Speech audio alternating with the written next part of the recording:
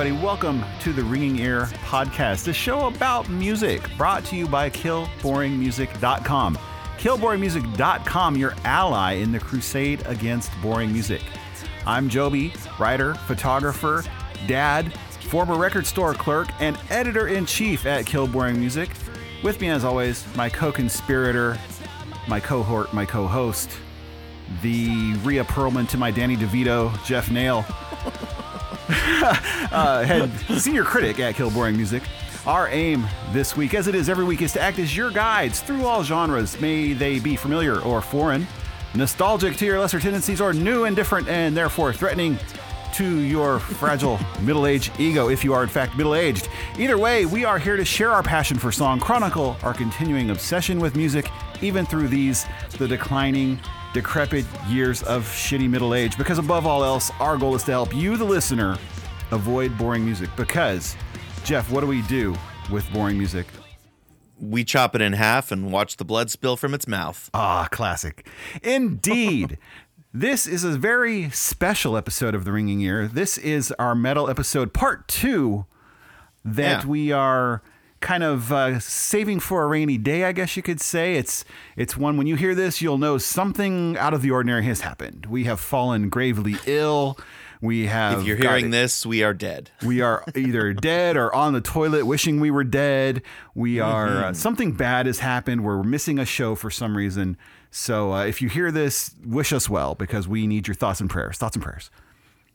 And we don't even know what we're calling this yet. No, the other one was the heaviness of our youth. So this would be the I don't know. The heaviness of our adult years? The adult years, yeah, something like that. So, and roughly we're picking this up around the turn of the millennium at around 2000. So how old would you have been in 2000? I was 22. Okay. And yeah, just in case, I imagine a lot of people didn't listen to our first metal episode, which was also a bonus episode because we aired it when you were, I don't know, you're doing some stupid shit. Well, oh yeah, your wife gave birth. That's right. That's right. Just for those people who haven't heard, it's kind of a loose conversation. We don't stick to the format quite so closely. And I think I referred to this a moment ago as it's kind of like a two-man circle jerk. Yeah, basically. And it's in no way a primer for the history of heavy metal or anything like that. It's just what we like, what we've discovered along our journey, what we found that we kind of gravitated towards, that sort of thing. So there's definitely going to be some bands left off. We're not going to touch on everybody. Yeah, this is not all inclusive. This is, I'd say if more than anything, this is an autobiographical journey where it's almost a confession, I guess, in certain points, right?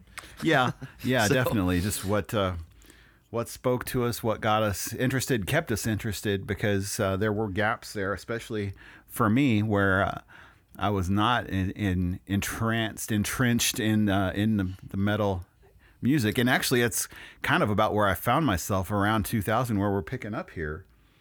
Well, let me ask you, I was actually equally excited about this one as I was the first one, because the first one, that's all our formative stuff. That's our Slayers and our Helmets and those bands. But this I actually am really interested in on kind of a psychological level, like, because the problem with a genre like metal is that it's so easy for people to grow out of, even if they're really entrenched into it in their younger years. And I'm right there with you. I definitely had some years where I was too busy listening to, I don't know, the White Stripes or something, where I kind of went middle of the road in a part of my 20s, and it actually wasn't until I was in my 30s that I really picked up in earnest. I dove back in, and for that, I kind of want to pat myself on the back, because I don't think a lot of people our age do that. You don't think they come back to metal once they've left it? No, I think they stick to their old favorites. I don't think they look for new stuff, Yeah, that's a shame. Am I wrong? I don't know. I don't know what anybody else does, because I'm a freak. But that's just sad. I think that's true really with a lot of music. People just that's why everyone always thinks that no good music came out after their era. It's kind of like with, because they stopped looking. Yeah, exactly. Yeah. They're just happy to listen to their comfort comfort music, and that's about it. And with me, I think what happened, it actually happened around maybe the late 90s. I had never been a real eclectic listener up until then. I would really just binge on one thing and then move on to the next thing rather than rotate a lot of stuff. And especially being in bands and stuff, I was listening to that kind of music exclusively, and I think I just got burned out on metal and punk to that extent. And so once the bands kind of dried up, I just kind of gave it all a rest and listened to some other stuff. I started getting into like roots rock and rockabilly and some indie rock, just switching it up a little bit. So it was quite a few years before I heard anything again. And part of this, I kind of feel like I can excuse a good, I have a pretty good excuse for skipping, say, I don't know, metal in 99 through 2001 at least, because a lot of it was terrible. And I don't mean to sound like one of those guys we were just shitting on about, look, we'll stop looking for new music. I didn't stop looking for new music, but I did stop looking for new metal because I did kind of feel silly, listening to something like that. I don't know why. Even though I would listen to certain amounts of hardcore or punk rock or post-rock or post-punk, all those things were sort of part of it, but never all the way to the apex of noise being heavy fucking metal. I never, except for occasionally touching on it, and usually it was an old favorite like White Zombie or Helmet or something. I didn't really look for it because I didn't think it was going to be any good. Mm-hmm. But I'm glad to say that I was mostly wrong. I think we're going to touch on some good stuff today because I would argue that the stuff I'm talking about personally today is probably as good as the stuff we talked about the last episode. Yeah, I would agree with that. And I think we're going to have quite a bit of crossover. There's not a whole lot that we differ on. Metal is probably where we share the most common ground, I would say. It's our most of our friendship is based on this genre. Dare I say? Yeah.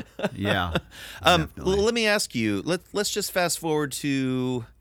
Well, let's take a look back because mine is actually the first band I want to talk about. Actually, the album I'm talking about came out in the mid '90s. So, do you want to start there? Mid '90s? Okay, we can do that. I mean. And the reason I'm letting myself get off the hook about this is because I didn't fully appreciate it until much later.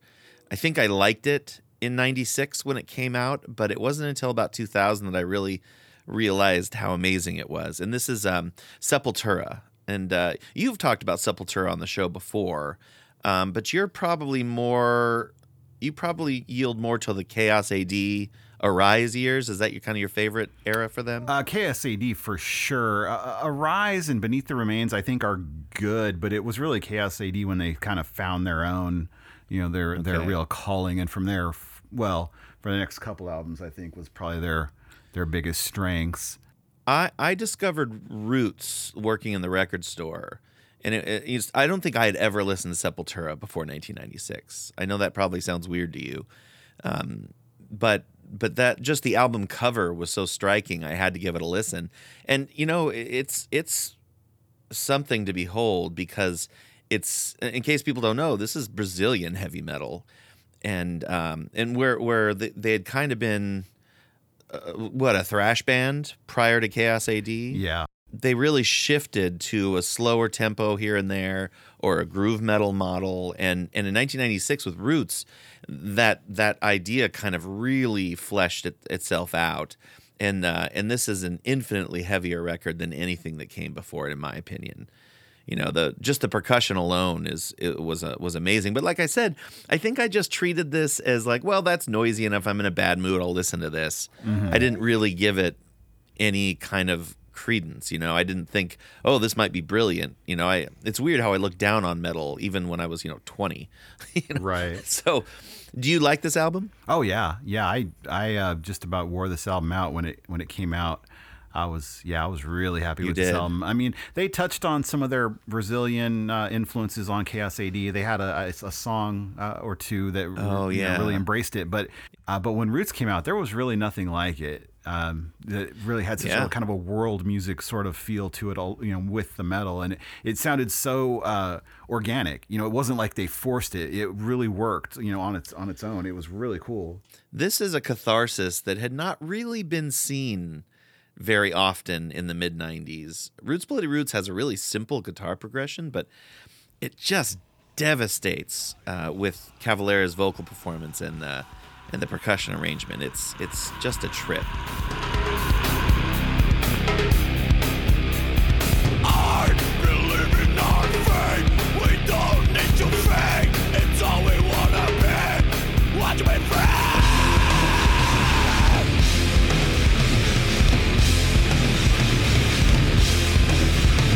I say we're growing every day. It's stronger in every way. I'll take you to a place where we should find our roots. Bloody roots. Roots. Bloody roots. Roots. Bloody roots. Roots. Bloody roots. I think it would be pretty easy to dismiss this if you're not a metal fan. It does sound kind of mookish. Is that, am I using that word right? Mookish. It sounds dumb. It sounds one-dimensional. I'm just talking about on the surface, Right. It's hard for people to get past all the yelling, isn't it? Yeah, definitely. And I feel like that's kind of an American thing too, though, because what I found very interesting about my picks is a lot of them charted everywhere but here. Like this, for example, charted significantly, this single, in Finland, Sweden, and the UK. And I mean like at least to number 13 or 12 or something. And there's no way Roots Bloody Roots touched Billboard Right. when it was out, I find that very, very curious. Well, one thing I was thinking about listening to that clip, when we touched on Chaos AD before, we were talking about, I think I had played the song Propaganda. And we talked about the lyrics and how the lyrics were kind of subpar. And I think a lot of Max Cavalera's vocal or lyrics at some point were always kind of lacking. And simple. A little of that might be excusable since it was their second language. But I mean, at a certain point, you're fluent in English, no matter what, if you've been around, speaking the language long enough. So there's no excuses after that. At least on that song, the lyrics made sense, and it wasn't just kind of cliche phrases strung together to make a song. I don't think Max, and that's another thing, is I don't think Max Cavalera, I haven't really listened to much Sepultura since he left, which he would leave after this record. But I would say in his defense that he feels every syllable. I think he's a true believer in his own art, where I don't think he's, I think a lot of metal bands sort of drown in their own pretense, and I don't think he's got much of that. He is a true believer of this thing we call metal, He's a real godhead of the genre. So, well, let's go to a little further. So let's actually get to the new millennium. Where do we find you around the turn of the century? Well, in the year 2000, boy, that just sounds so weird to say. It makes me think of that Conan bit. I was working for the United States Census Bureau. It was just a temporary job, but I had a coworker who was a former bandmate of mine I was actually, for at least maybe, I don't know, a few months, I was in a sort of a ragtag, sort of bluesish, jazzy, swing-influenced band. I don't know if we ever settled on a name. All the names that our bassist threw out were shit. But our singer was a guy named Jeff, ironically, and he came to work at the Census Bureau, and he was also a metalhead. How we ended up in the same swing blues, jump blues band, I have no idea. But he wanted to play me the new Slipknot album, Iowa. It was their second album. And I was aware of them, but I had never really listened to them. And this was kind of like my reintroduction after, well, let's see. This was before System of a Down, I think. So this was kind of my reintroduction to any kind of hard music or metal, with a pretty significant break of at least 2 or 3 years without really listening to any. And I was really happy when I heard this. I mean, I don't know how it stands up now, listening back to it. Some of it stands up better than others, but I really liked just the rawness of it. But at the same time, they weren't afraid to introduce a little melody and, some hooks and stuff as well. So I really, I didn't go crazy listening to it. But certain songs really stood out, and the one I wanted to play, coincidentally, I'm sure this is no accident, is song number 6 on the album.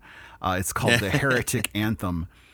And I mean, the lyrics, I love the lyrics because it's, basically kind of a satanic sort of thing, talking about 666. But I love the riff because it's such a simple riff, just executed so well with the double bass drumming, and it just sounds so hard. I love the way this song starts. This sounds like a protest against all that is holy. Yeah. I'm not dead yet. Got a super dread man with a name of drug head, like a deadbeat winner. I wanna be a sinner and not a lifeline for the industry killer. I'll kill this man that you don't understand. I'm a suicide body and I'm guaranteed to fucking snap. It's suicidal, it's workaholic.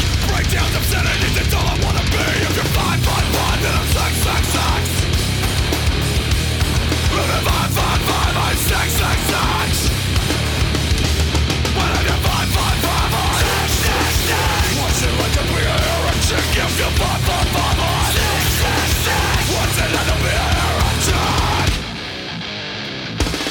Everybody's so infatuated. I hope that calling this album Iowa pissed off some holier than thou people in Iowa. I know, right? I'm sure it did. Yeah, that song is really brutal. There's something that Slipknot does, and normally they don't write very good songs. I think most of the time they're just making a whole shit ton of noise and they're wearing masks, and that kind of gets old to me as an older guy looking back at something. This is kind of what I'm getting at, where I'm like, well, this is kind of embarrassing. But there's a menace to their sound, no matter what, that I can't deny. It's the perfect band for the high school misfit, right? And at the time, few bands scared people. I mean, I guess other than Marilyn Manson, but Marilyn Manson didn't really. He was never really a metal guy, a metal band. No, was he? It's it's more of a alternative rock or creep rock, or I don't know what you call him, goth rock. He wasn't a tried and true metal presence, and Slipknot definitely was. Was there a bigger metal band in 2000 than this band? I don't believe so, because like I was saying earlier, System of a Down didn't come out. Well, they were out already, but Toxicity didn't come out till 2001. And that's when they really kind of shot up. So I think Slipknot might have been sort of like the king of the hill at this point. I don't really, to me, they don't hold up. I mean, they don't quite deserve a place in the upper echelon of metal, but I don't really have that big of a problem with them. I mean, I if you go through and just hand pick, good songs, you can come up with a pretty decent list of some stuff. I don't mind them that much. Okay. Well, let's talk about System of a Down then, shall we? Yes. I mean, in the beginning of the century, I have to say, I was going to say at the beginning of the century, there was no bigger hard rock or metal band. And I'm looking back on it, I'm so surprised at their success. Not because they weren't a good band. Toxicity is a pretty amazing record, even in retrospect. But, just the idea that they're a heavy metal band hitting major charts, and they released a song about self-righteous suicide a week before 9/11, and that still became a hit. Mm-hmm. That's an amazing hurdle to get over, because they were included on those lists that Clear Channel would have. We strongly encourage our affiliates not to play these songs.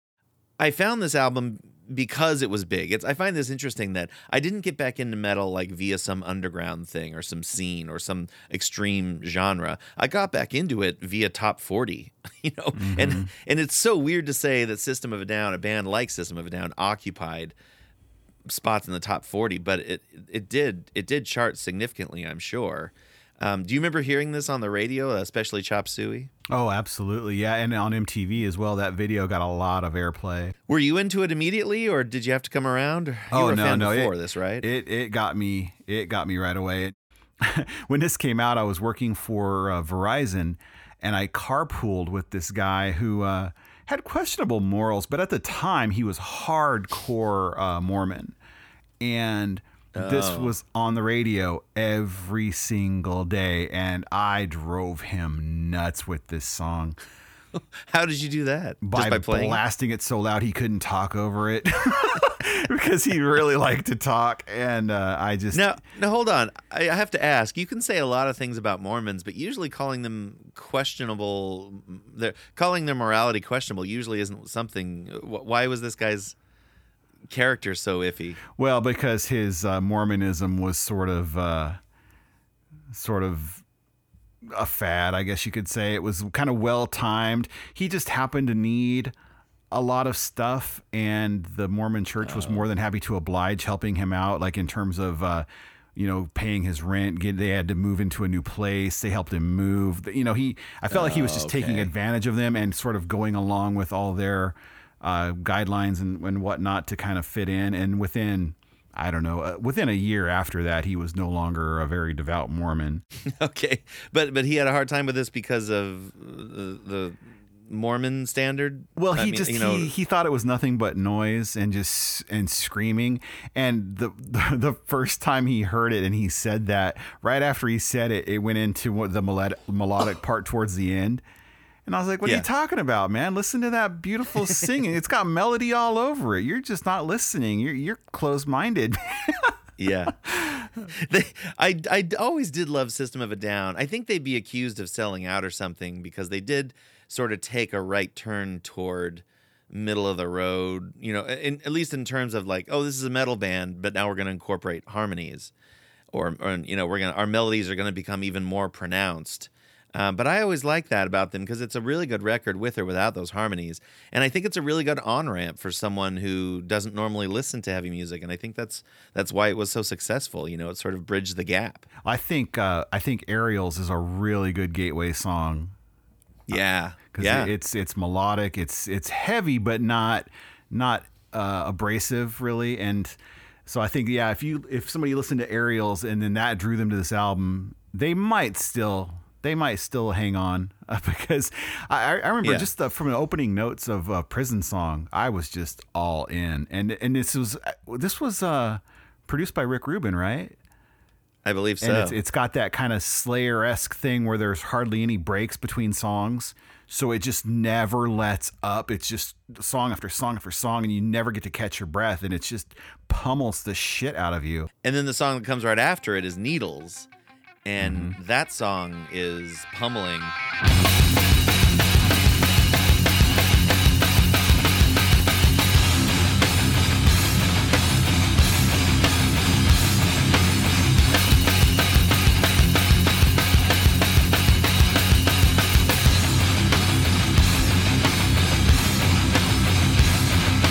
I cannot disguise all the stomach pains and the walking of the canes when you come out and you whisper up to me in your life of tragedy, but I gotta grow till you eat the last of me.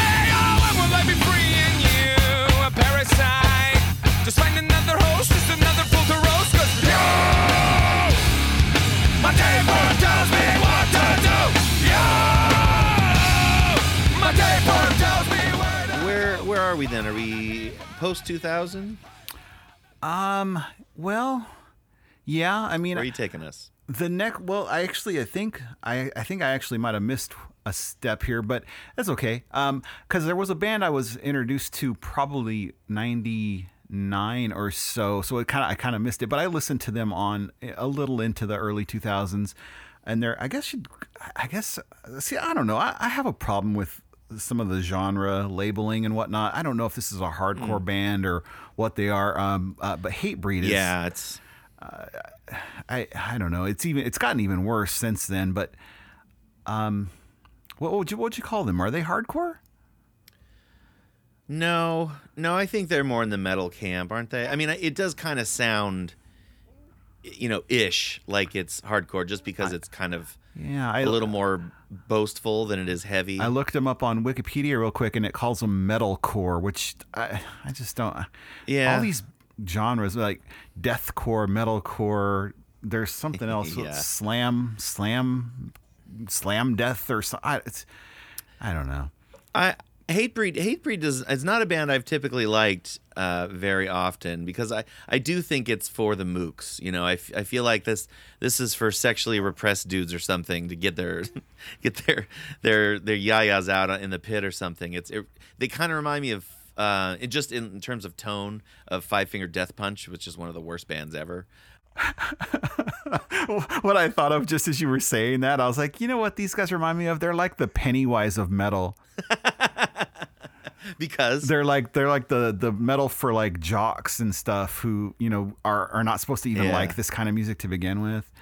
Well, what do you like? I mean, what are we talking about here? Exactly? Well, I like I said, I had a coworker actually at Verizon at the same place who was into metal and hardcore and whatnot, and he liked Hatebreed, and I hadn't heard them, so this was in my kind of metal drought that I was still kind of making my way out of. So it really hit me pretty hard because I hadn't heard anything quite like it, you know, in quite a while. I don't think they really hold up. I think they're really kind of a one-note band, but in sparse rotation, like when I hear them on Liquid Metal on Sirius, it's okay. They have a few songs that I you know, I can get into them for like a song. Yeah. But there was one song in particular. I like the music. I like this song, but I cannot get over these lyrics for the life of me. And I'm so glad I finally get to air my grievances with this. What song is it? They have a song called "I Will Be Heard." Yeah, this is one of the few of theirs that I kind of like. Yeah, it's not a bad song. It's just these lyrics, and it starts right off the bat. It says, "Now is the time for me to rise to my feet. Wipe your spit from my face. Wipe these tears from my eyes." So somebody spit on him, and he started crying. That's like the least badass thing I've ever heard. Yeah.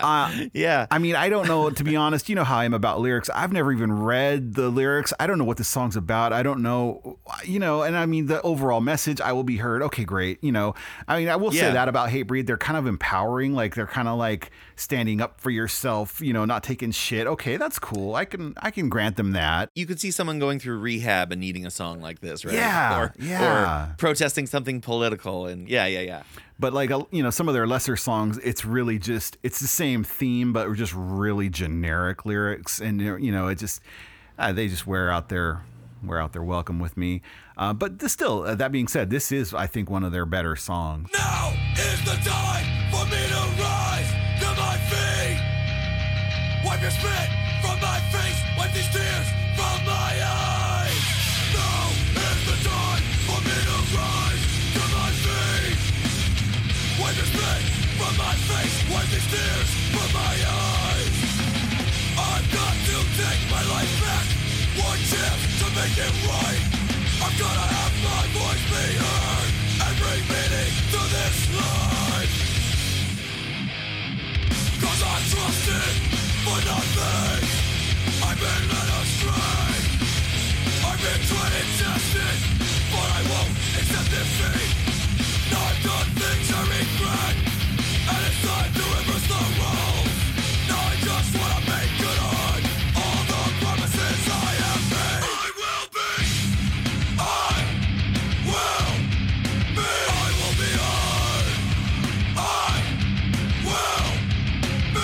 will be heard. Now is the time. Yeah, it's weird because the second half of the song doesn't seem nearly as stupid as the first half. Mm-hmm. Because the second half of the song, it's through the worst we prevail, so our voices will be heard. Like, that's all kind of, you know, I mean, maybe it's a little boilerplate, but it's fine. But the beginning has like this, and I guess this is why they call it metalcore, because, you know, hardcore music, believe it or not, if you've never paid attention, people, a lot of it has this melodrama, this high drama to it, and this song is no exception, where he says, I gotta take my life back. One chance to make it right. Like, why do you have one chance? Right. Are you gonna die? Like you just have this moment. Oh my God. I gotta have my voice heard and bring meaning to this life. Like it's really like teenage, like 14-year-old boy lyrics. Mm-hmm. And it seems so silly. And that song's not as good as I remember. But you know, I will say this about why it's better to be fully into the genre as opposed to on the sort of mainstream outskirts of it, is because I can point someone to stuff like this only 100 times better I mean, so much good hardcore music and good metal music that are not nearly as stupid and far more realized. You know, I guess it's what I'm saying is don't waste your time on Hatebreed if you don't have to. When there's such good stuff out there. Yeah, totally. So I'm glad you didn't. I'm glad you only, spent a moment of time in the late 90s, early 2000s with them. It was just kind of like my wake up call that there was still, hard music out there that maybe I needed to go ahead and, reintroduce myself back into it. And then, from there, it just kind of exploded. Hey, you just mentioned that Hatebreed was a wake up call. So speaking of wake up calls, the band I want to talk about next, I'm sure you would like to talk about as well, is Lamb of God. Oh God, yeah, absolutely. We've brought them up before, but I'm really happy to be able to put it in personal context for me. I've mentioned the movie Metal: A Headbanger's Journey more than once, and I'm sorry to do it again, but I have to because I believe that movie came out in like 2005, and I think I saw it that year. Maybe it was the year after. But anyway, the title credits to that movie were synced up with this song. A song from 2004 off of Lamb of God's Ashes of the Wake album. And I have to say, if there is the best metal song of the new millennium, I think this would be my vote. It's called Laid to Rest. Yeah, and I mean, honestly, a case could be made for other songs, but it's not a good case because, that's a strong contender. And I know I've lodged my complaints about the whole concept of an instant classic, but even if I did believe if I believed in an instant classic, I think this is a good example. So Laid to Rest is I didn't know this until I was looking up on it, and then I started to remember. I'm like, oh, these lyrics actually are kind of political. It's kind of an Iraq War album, and there were other metal bands at the time that were doing something like this. A lot of people in music were pissed off. Machine Head did, for them anyway. I don't think it holds up as well as I think as well as I thought it would have, but they had that Blackened album that was so good. But this also has a lot of ties to the Iraq War. So the lyrics on Laid to Rest could be seen two ways. It's either a narrative through the eyes of a murder victim haunting his murderer, but it's also linked to a protest to the Iraq War because much of the rest of the album is sort of linked lyrically to being against that war. But this song especially, I've listened to all their music. I heard this song and it really woke me up. Like this is kind of something I've been waiting for because it's just so goddamn catchy and it's so groove oriented and it moves so well. And this band is just locked into each other. Randy's vocals, Chris Adler's drumming, and the rest of them are locked into this like watertight songwriting cycle. And the rest of the album isn't perfect, but it's exceptionally good.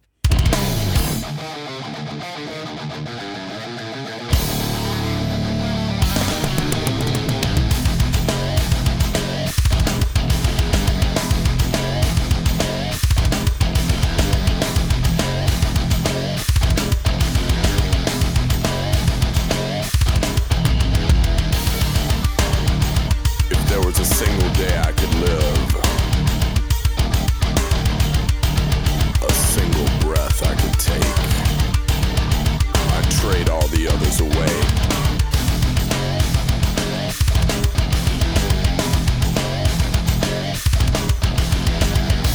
The blood's on the wall, so you might as well just admit it and bleach out the stains, commit to forgetting it. You're better off empty. I didn't know metal could be this good at the time. I sort of thought all the best metal had been written, and that's why I think I'd kind of moved on from most of it. But when I heard this, I thought, oh my god! And this song used to be my gym, like my overture for the treadmill. Right. I would really get moving to this song.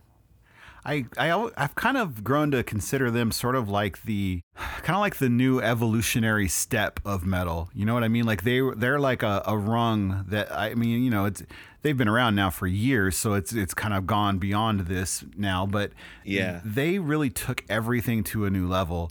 I mean, the riffs, the lyrics. I kind of consider them more of one of the more intellectual metal bands, which is an odd thing to say out loud, really, when you think about it, an intellectual metal band. I couldn't agree more, though, because they're, It's funny because I was complaining at the top of the show about how metal. I think I was saying people sort of assume this is for the mooks, this is for the idiots, But it's such a misunderstanding. It's an incredible miscalculation of the genre to say that. And Lamb of God is a really good example of what metal really can be and often is. One of my biggest complaints about them for a long time, which I've kind of grown to just deal with now, I just got over it.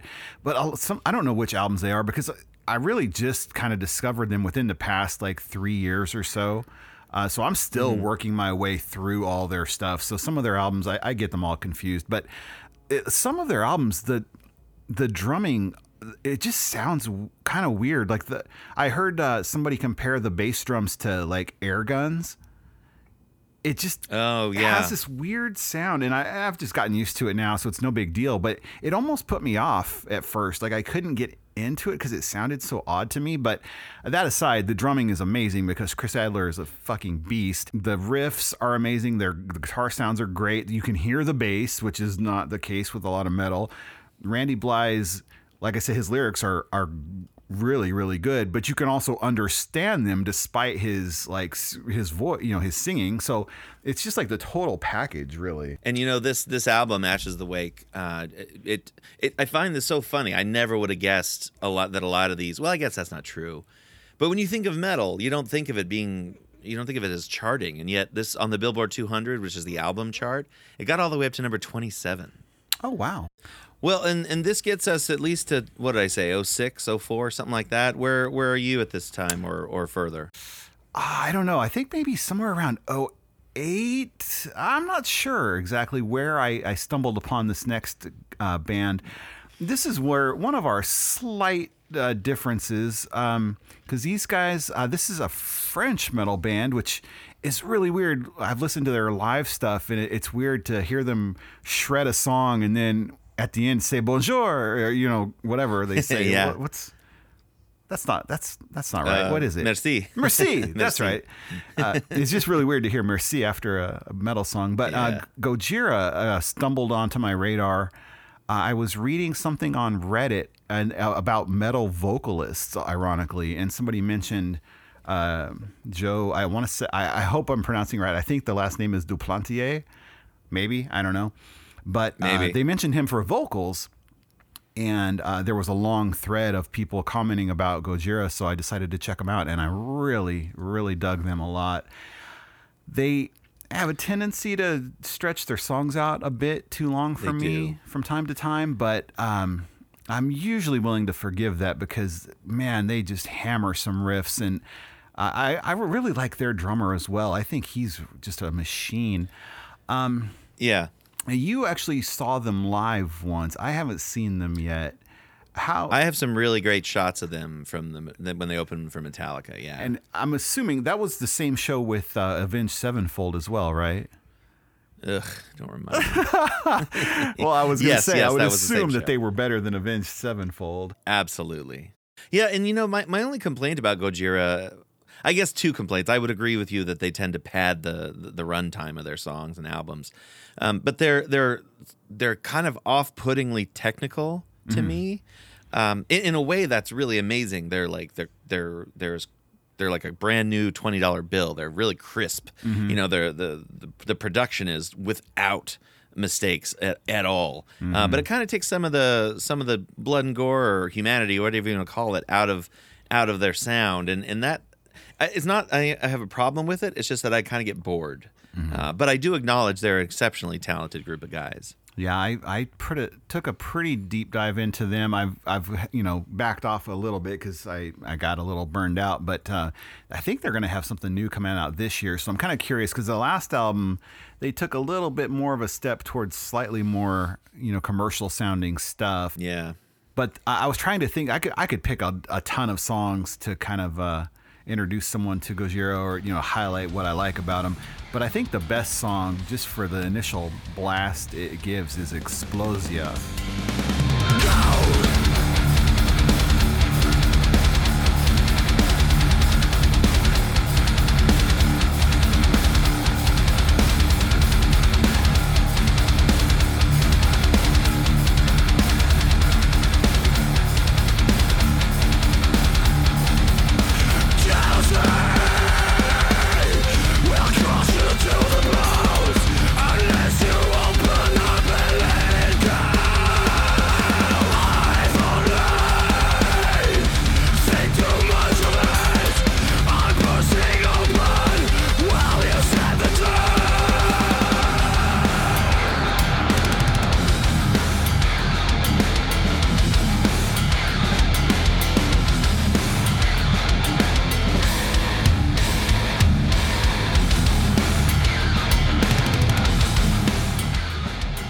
they always sing in the same language, always French, or is it always English? I can't remember. I believe it's always English. I'm not entirely sure. Oh, is it? Okay. And I didn't realize until we were listening to it that I picked something from their 2012 album. I should have, by rights, picked something a little older because I initially started listening to older stuff, but it doesn't really matter. No, I think it's good. I think it's good to get. I was actually going to mention a different Lamb of God song, but Les Duress is kind of the best. Like I said, on ramp. So, in case you're wondering, I actually, while we were listening to that, I looked this up because I always knew it to be true, but I wanted to confirm. Yes, they used to be called Godzilla, and then they changed their name to Gojira. I'm sure for obvious reasons. I'm imagining that was a legal loophole or a legal hurdle that they couldn't probably get over. so. Well, I'm going to jump forward to, let's call it 2010. I had started to pick it back up at this point. I had listened to a lot of heavier, like Lamb of God, Slayer. I'd even gone back in time because I'd never really gotten into, say, Rain and Blood. And I got into that. And so a little bit of, teaching myself the history of the genre, but also moving forward. And then I found a band that I mentioned to you before, but I don't think I've ever played them on the show, and I'm glad to do it, but it's not without controversy. The band I want to talk about is August Burns Red. Have you ever heard them? Yeah. They had a song that was played on the radio pretty frequently for a while, and I didn't necessarily love the song. I didn't have a problem with it. I didn't really love it, but the guitar solo, I don't really pay much attention to guitar solos in metal because they all tend to border on wankery. But this guitar solo on this August Burns Red song, it was by a mile my favorite guitar solo because it just had the most character. It was a little more melodic and it just had some flavor to it that so much metal doesn't have. I wish to God I could think of the name of the song, but I'm sure we'll find it by the time we send this to air. But I think they sound pretty good. They're called melodic metalcore, and I think that's almost like it's like a Scarlet Letter or something. I don't know what it is about the metal community at large. They do not like this band. I think they see it as bubblegum for metal, and I sincerely do not understand that. I missed a word. Who doesn't like it? Just the kind of the metal community at large. Metal, like they're not like legit metal because they're Christian, or is that what it is? Well, they're Christian. They're clean cut. They're from Florida, so I kind of get that. But I don't get it because they've been around since 2003, and that's not really around. That's when they formed, when they were all in high school. And to be honest, they do kind of look like frat boys, kind of douchebaggy a little bit. And then you combine that with, sort of, I wouldn't say that they're, in fact, I know they wouldn't agree that they're evangelizing. And I would also say, I don't think they're evangelizing, but their lyrics do kind of reflect their Christianity a little bit.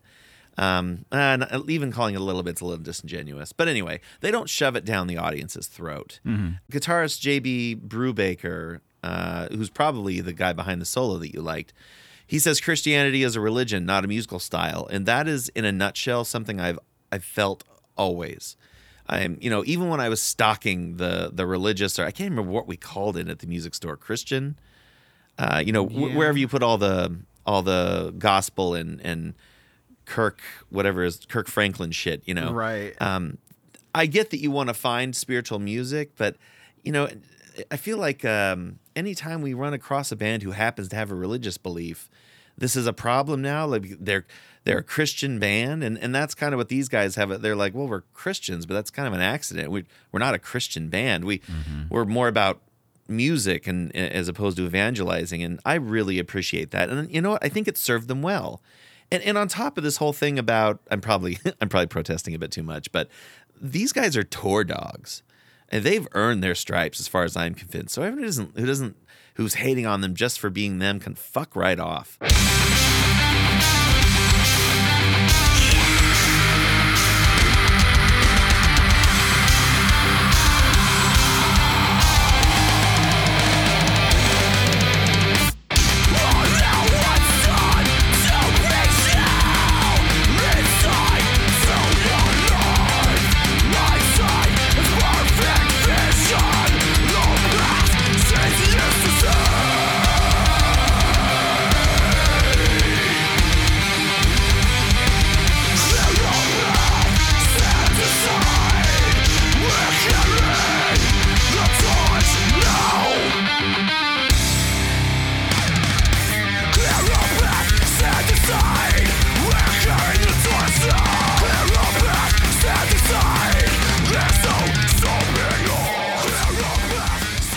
So one of my favorite things about that band, I forgot to point it out, are these arcing dual guitar harmonizing. It's really dramatic in a good way. I always really appreciated what the two guitars were doing and how they interplayed. I like their sound a lot, and it's weird. I never even knew until I think you were probably the one who brought it up. I had no idea they were even a Christian band. And it struck me ever since. I don't know. I just kind of stumble upon it when I find out that there's at least a good handful of really strong, Christian metal bands. And I think, at least on some degree, it has to be with the fact that they are not so ham-fisted with it anymore. It's not like Striper. Yeah. Songs aren't like "To Hell with the Yes. Devil" and things like that. But just a quick scan of some of the better known like Christian metal bands. There's like The Devil Wears Prada. Under Oath. Architects is one. Yeah, as Under Oath, As I Lay Dying. There's a Demon Hunter actually has a song out right now, and it's a little lightweight for my taste, but it's a good song. I mean, I have no issue with it. So I think Christian metal has come a long way since Striper. Well, I think being less gimmicky is a good call regardless. Absolutely, yeah. And I hate to say it, but if you're billing yourselves based on your religious beliefs, that's like Gloss being like, we're trans, buy a record because we're trans. Yeah, exactly. Like, that's not why people buy records. People don't buy records to make a political statement. Right. It's just another gimmick. I think it undercuts actual music. Yeah, So, exactly. yeah, you need to focus on your songwriting and your execution more than you do your gimmick. So, well, that gets us to about 2000. Let's see, Messengers came out in 06, 07, maybe 09, something like that.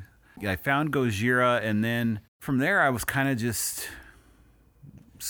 of finding what I could, where I could, and then everything exploded for me probably around 2015, 2016. You mean personally? Yeah, that's when I finally was given the gift that has literally kept on giving. I was given my own Sirius XM radio, and was able to indulge and start catching up on all the metal that I had missed, and hear everything that's new. And that's the best part, hearing things as they come out, and you can kind of make notes what you want to follow up with and whatnot. My biggest complaint about them, I wish they would display either the year or the album something is off of when they're playing it, because that opened up a whole new world for me. And I would hear something and not have any idea, is this new, is this old, is this a popular song, is this a deep cut, what is it? Right. Now, I don't really want to, we're trying to cram so much music into this that I don't necessarily want to play it unless you want to try and just ease it in the background maybe while I'm talking. But the first song that stuck out in my head when I got SiriusXM was from a band that I don't even know if they were signed at the time. It might have been a demo, and I haven't heard of them since. So I don't know if they're still around. They're called Fall of Humanity, and they had a song. You know what we can do is we can do a lightning round at the end if you want. Oh, okay. You want We'll just give a quick opinion, and we'll play a 30-second snip or something. Yeah, we can do that then. I'll just hold off on that then. Where are we then if we're not there? Well, that kind of takes me up to like 2016, I think, like Body Count or so. Yeah, sure. So that's once I kind of got my bearings back on metal again and got used to listening to it again, I think that was the first record that really stood out to me because it was a surprisingly strong record for so many reasons. Surprising because? Well, you've got a frontman in his 50s. He's a mainstream television star, and he's a rapper, and one of the original, literally OG rappers. OG, yeah. It just, and yet they made the most relevant metal record of that year of 2016. It's like, how did this all happen? This is just amazing. And Body Count was, speaking of gimmicks, I always kind of thought they were gimmicky in a way that was not good at all. The Cop Killer certainly got its share of controversy, but I don't know if that translated to fans. I didn't follow them. I didn't listen to them. Right. And yet somehow they were just kind of like quietly trudging along, making music. And I think, honestly, I feel like that's kind of what their success now is owed to, is just the fact that maybe because they had Ice-T as a lead singer, they had the means to just continue making music, even though they may not have had a lot of popularity, or like they had a way to keep going. And I think they just got better. I mean, if you do something that much, you're gonna get better eventually. I've got no plans for getting loot legal.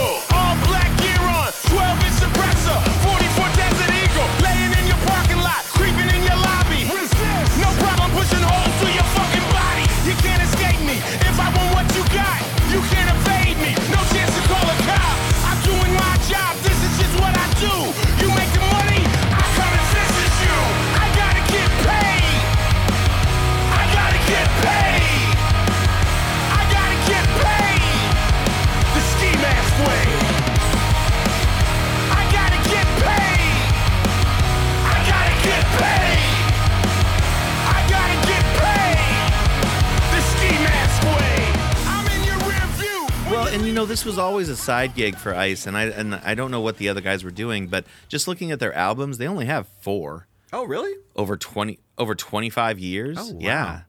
You know, the thing I really like about Bloodlust is that take the I don't really know the middle albums, but I know the first album a little bit. And I think that the thing about the first album is I don't think the band was very good. Yeah. I think Ice-T was probably the strongest part of the band at that point. You fast forward to 2 years ago on Bloodlust, and the band is way better than Ice-T.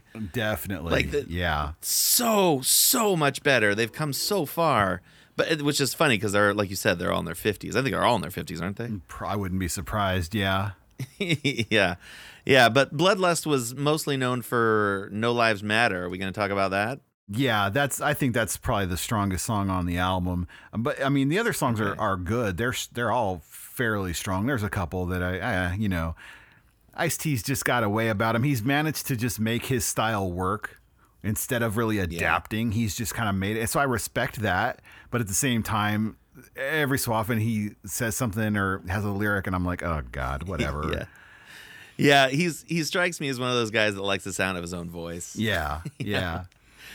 But I think No Lives Matter is a pretty great song as well. And the album overall is definitely a B+, if not better.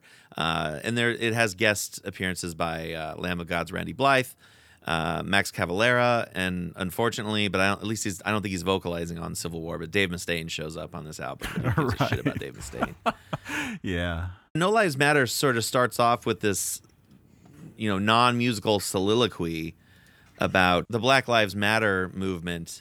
And he is saying something, a pro-Black Lives message, but then it kind of, the actual song goes more the metal way, where it's like, no, we're all going to hell, or, whatever it is. Well, and it just kind of says how it's more like about poor people than anything else. With us, once we realize we're all on the same side, they can't split us up and let them prosper off the divide. They can't fuck with us.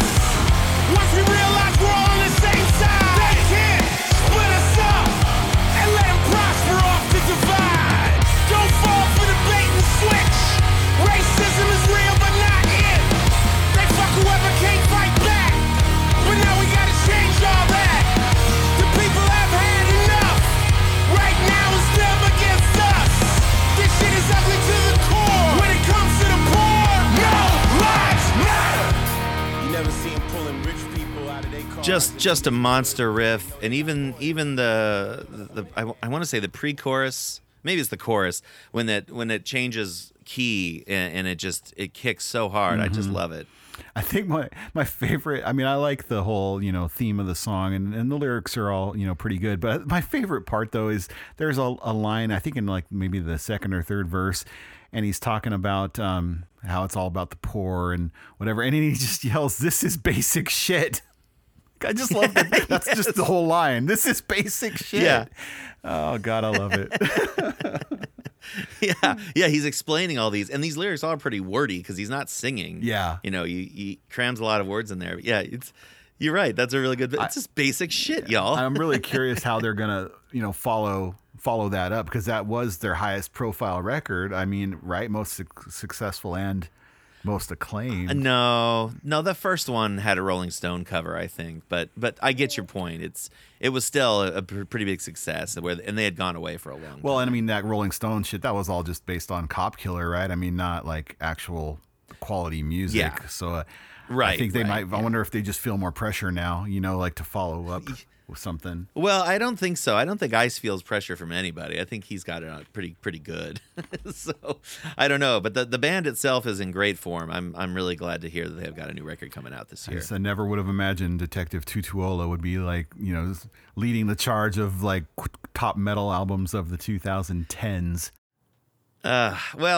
Should we move forward? I'm actually, you moved ahead of me. I'm still in 2013. Oh, that's fine. What have you got? And I don't know how you feel about this band. I'm imagining you're not a fan, and to be honest, I have a love, not hate, but it's a tedious love because they do not write short songs.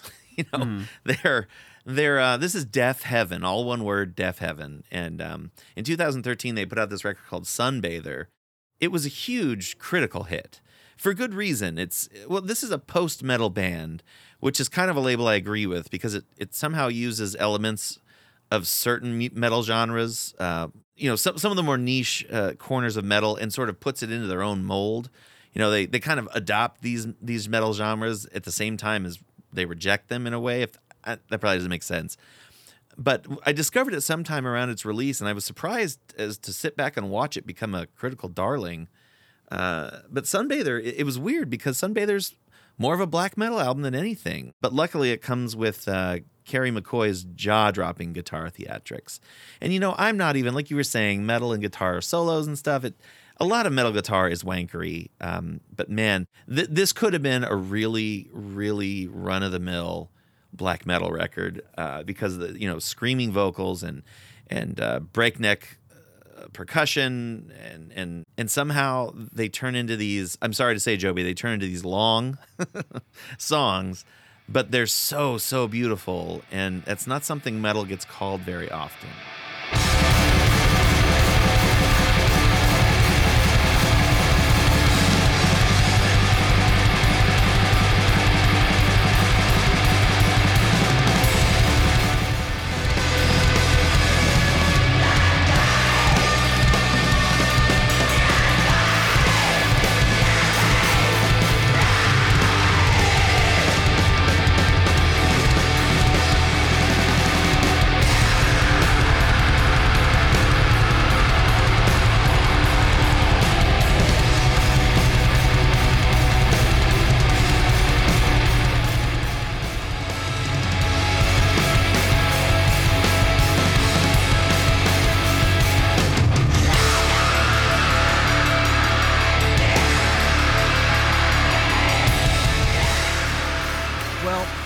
I feel about that kind of the way I feel about them in general. So this came out, you said, in 2013, is that right?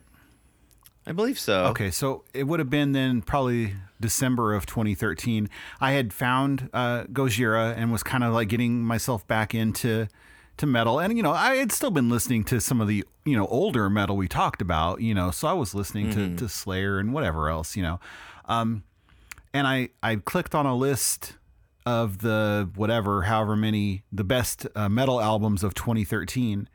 And I was fascinated at how many I had never heard of. And, that's why I was like, wow, I really need to get back into some metal. And Deaf Heaven was number one. And I said, who the fuck is Deaf Heaven? And I was like, wow, man. And they really raved about it. I mean, really, really loved it. So I thought, well, I have got to listen to this. And I went and put on Sunbather, and I could not make heads or tails of it. I feel like they are one of the top like two or three bands that I feel like something's missing. I'm missing something because I just don't quite get it. It doesn't compute to me. It's not an easy band to parse out. It kind of comes all in one capsule.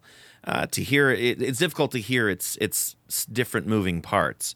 Maybe as a drummer, it helps for me because his name is Daniel Tracy. The drummer is a very talented dude, and he's able to really fit some fills in there where there really is barely room, and it's something else. But I guess I'm saying if you can break down each piece as opposed to just listening to it as like, here's a song, this is just the one, like there's a lot going on. And I could say that this is like a thinking man's metal, and that's why metal purists don't like it. And maybe that's partially true, but also it's really weird. It's a weird sound. It's not for everyone, but at all. And actually, aside from Dream House and the closing track, The Pecan Tree, a lot of this album I get lost in. So I'm not pretending that it's the best thing ever, but it's pretty good still. Well, especially Dreamhouse. Well, I don't I don't feel compelled enough to go out of my way to listen to them. But that being said, I try to give them every benefit of the doubt whenever I hear them. I really try to listen closely and really pay attention, because they had a new album out last year. And They did. The lead single, Honeycomb, they got a decent amount of airplay on Sirius. It did. And every time it came on, I would turn it up and I would listen and I would really pay attention. And I just couldn't get it. I was like, I'm still not hearing it. What is it?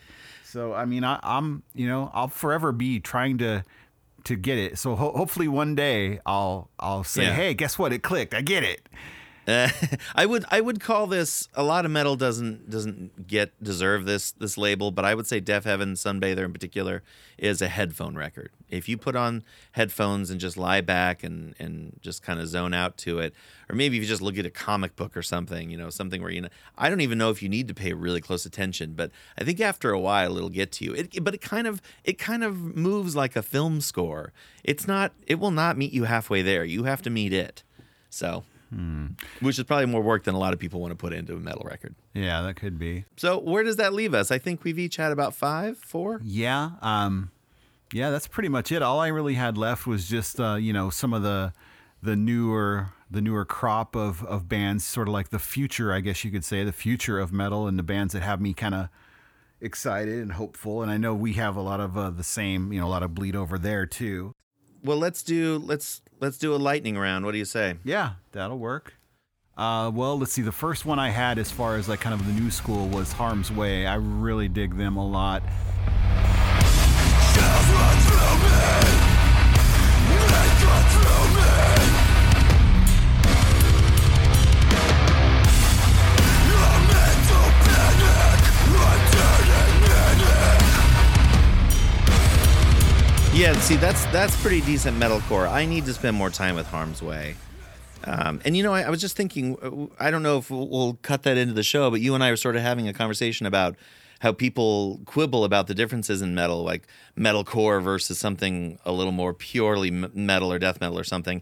And, I guess if I'm comparing anything to this, say like something more traditional like Cannibal Corpse, still extreme, but a sort of a more traditional type of metal.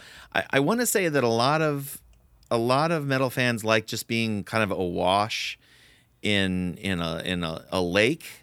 That's kind of like our friend Mike Clayton, who listens.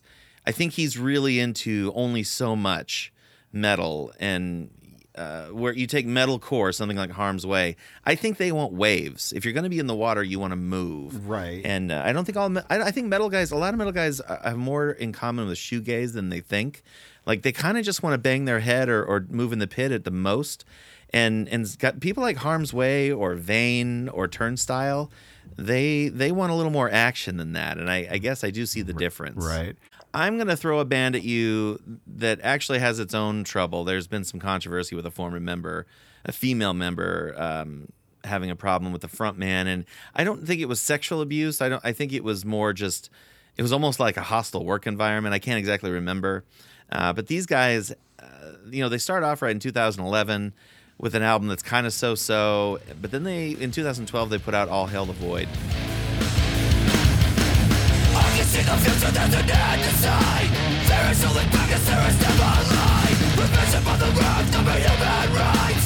We have done the questions in an angry fight. Take a step forward to an unknown world. Facing the truth of a better tomorrow. Setting up the station on a fight for survival. Living in desolation. Fuck.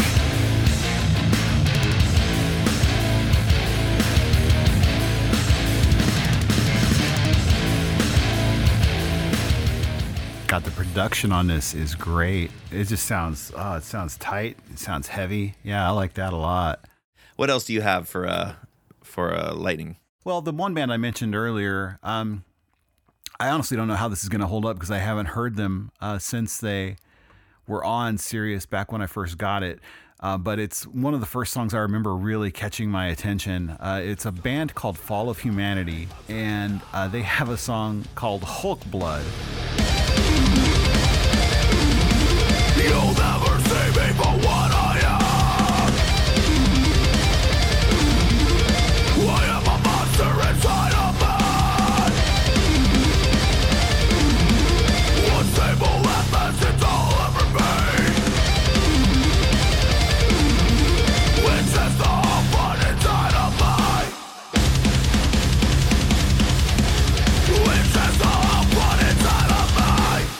Yeah, see, I kind of like that. That to me, that's what I wish bands like Hatebreed sounded like. Right. Yeah. You know, a little more emphasis on the arrangement and the music as opposed to the vocals. I feel like, and this is heavier than Hatebreed, I think. So yeah, there you go. Definitely. What have you got next? Why don't I do one more and then anything else? Let's just add it to the playlist and people can enjoy. It'll be under episode 20 something. Or maybe even higher than that by the time this gets out, since it's a bonus episode. But, I've got a couple more, but I think more than anything, I'd like people to know about a band from Finland. Oh, God, I think they're from Finland. Norway. I'm sorry, they're from Norway. Called Kvelertak. They are kind of like a bastardized AC/DC, I guess. No, that's not even fair because they're not really doing like a bluesy rock. It's just there's more of a traditional rock element to this. There's like a balls out nature to it, and they're not trying to blast your face off. It's more like they're playing heavy music in an attempt to start an orgy or something. I don't know how exactly I come across these metaphors, but I'm going to play a song for you called, I'm not sure how to pronounce this. It's MJOD, but the O has a line through it. Oh, okay. So I think it's a flat O. It's Majod.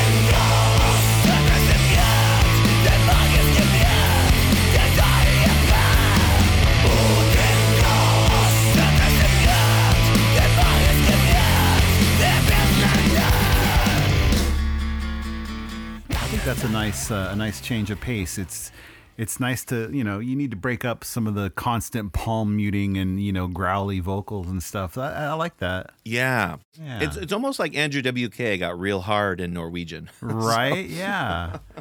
Well, I was just going to say, I know that we both meet up with like Code Orange, so that'll be on the playlist. I've also got Meshuggah on there, a song off of Obzin, which I think is an album from like 2011 or 9 or something like that. 2008. There's a song called Combustion. It's a really good introduction to something heavier and technical. And you know what else I'm throwing on there? Angel of Death. Because Slayer should always be on a metal playlist, 1. And 2, I didn't get into Rain and Blood until I was at least 30 years old. So there you go. Hey, listeners, thanks for listening, but that nearly does it for us here.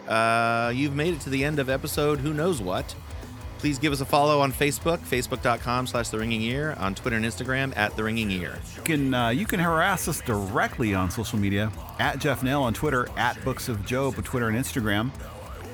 We are glad to offer each and every episode of this show for free, which includes all of our wonderful content on the website where you can find reviews, links to our Spotify playlists, and photo galleries, killboringmusic.com. That is killboringmusic.com. Your antidote to the middle-age musical doldrums. Is that directed at me? Are you poking at my age again? No, at both of us, clearly. And your ally in the crusade against boring music. This episode was produced by your friends Jeff Nail and Ken Jobe, and our intro music was written by Eat Sleep Catapult. Unsigned artists, please consider sending your tunes to us at killboringmusic.com to be featured in our spotlight. That's killboringmusic.com/contact. I guess playing us out is Without Sacrifice, and the name is Existential Angst, I think is what I was saying. Yeah. You got a chance to listen to this one? Yeah, I think that's, they had mentioned a couple others. I don't know if they have a single per se, but I don't think they'd mind if we played something of our own choosing. So, yeah, I think this is the one we should go with. The thing is there's a lot of their stuff that's more in the nu metal vein, and I don't know about you, but I try to avoid that, and especially since the last song we played was kind of a pure version of metal, and I really liked it, so I kind of wanted something similar for this. So yeah, okay. Existential Angst, it sounds like a good enough one to me. So here we go to play us out then of this very special metal episode. is without sacrifice with existential angst. Boy, that should be on a sobriety test. Say existential.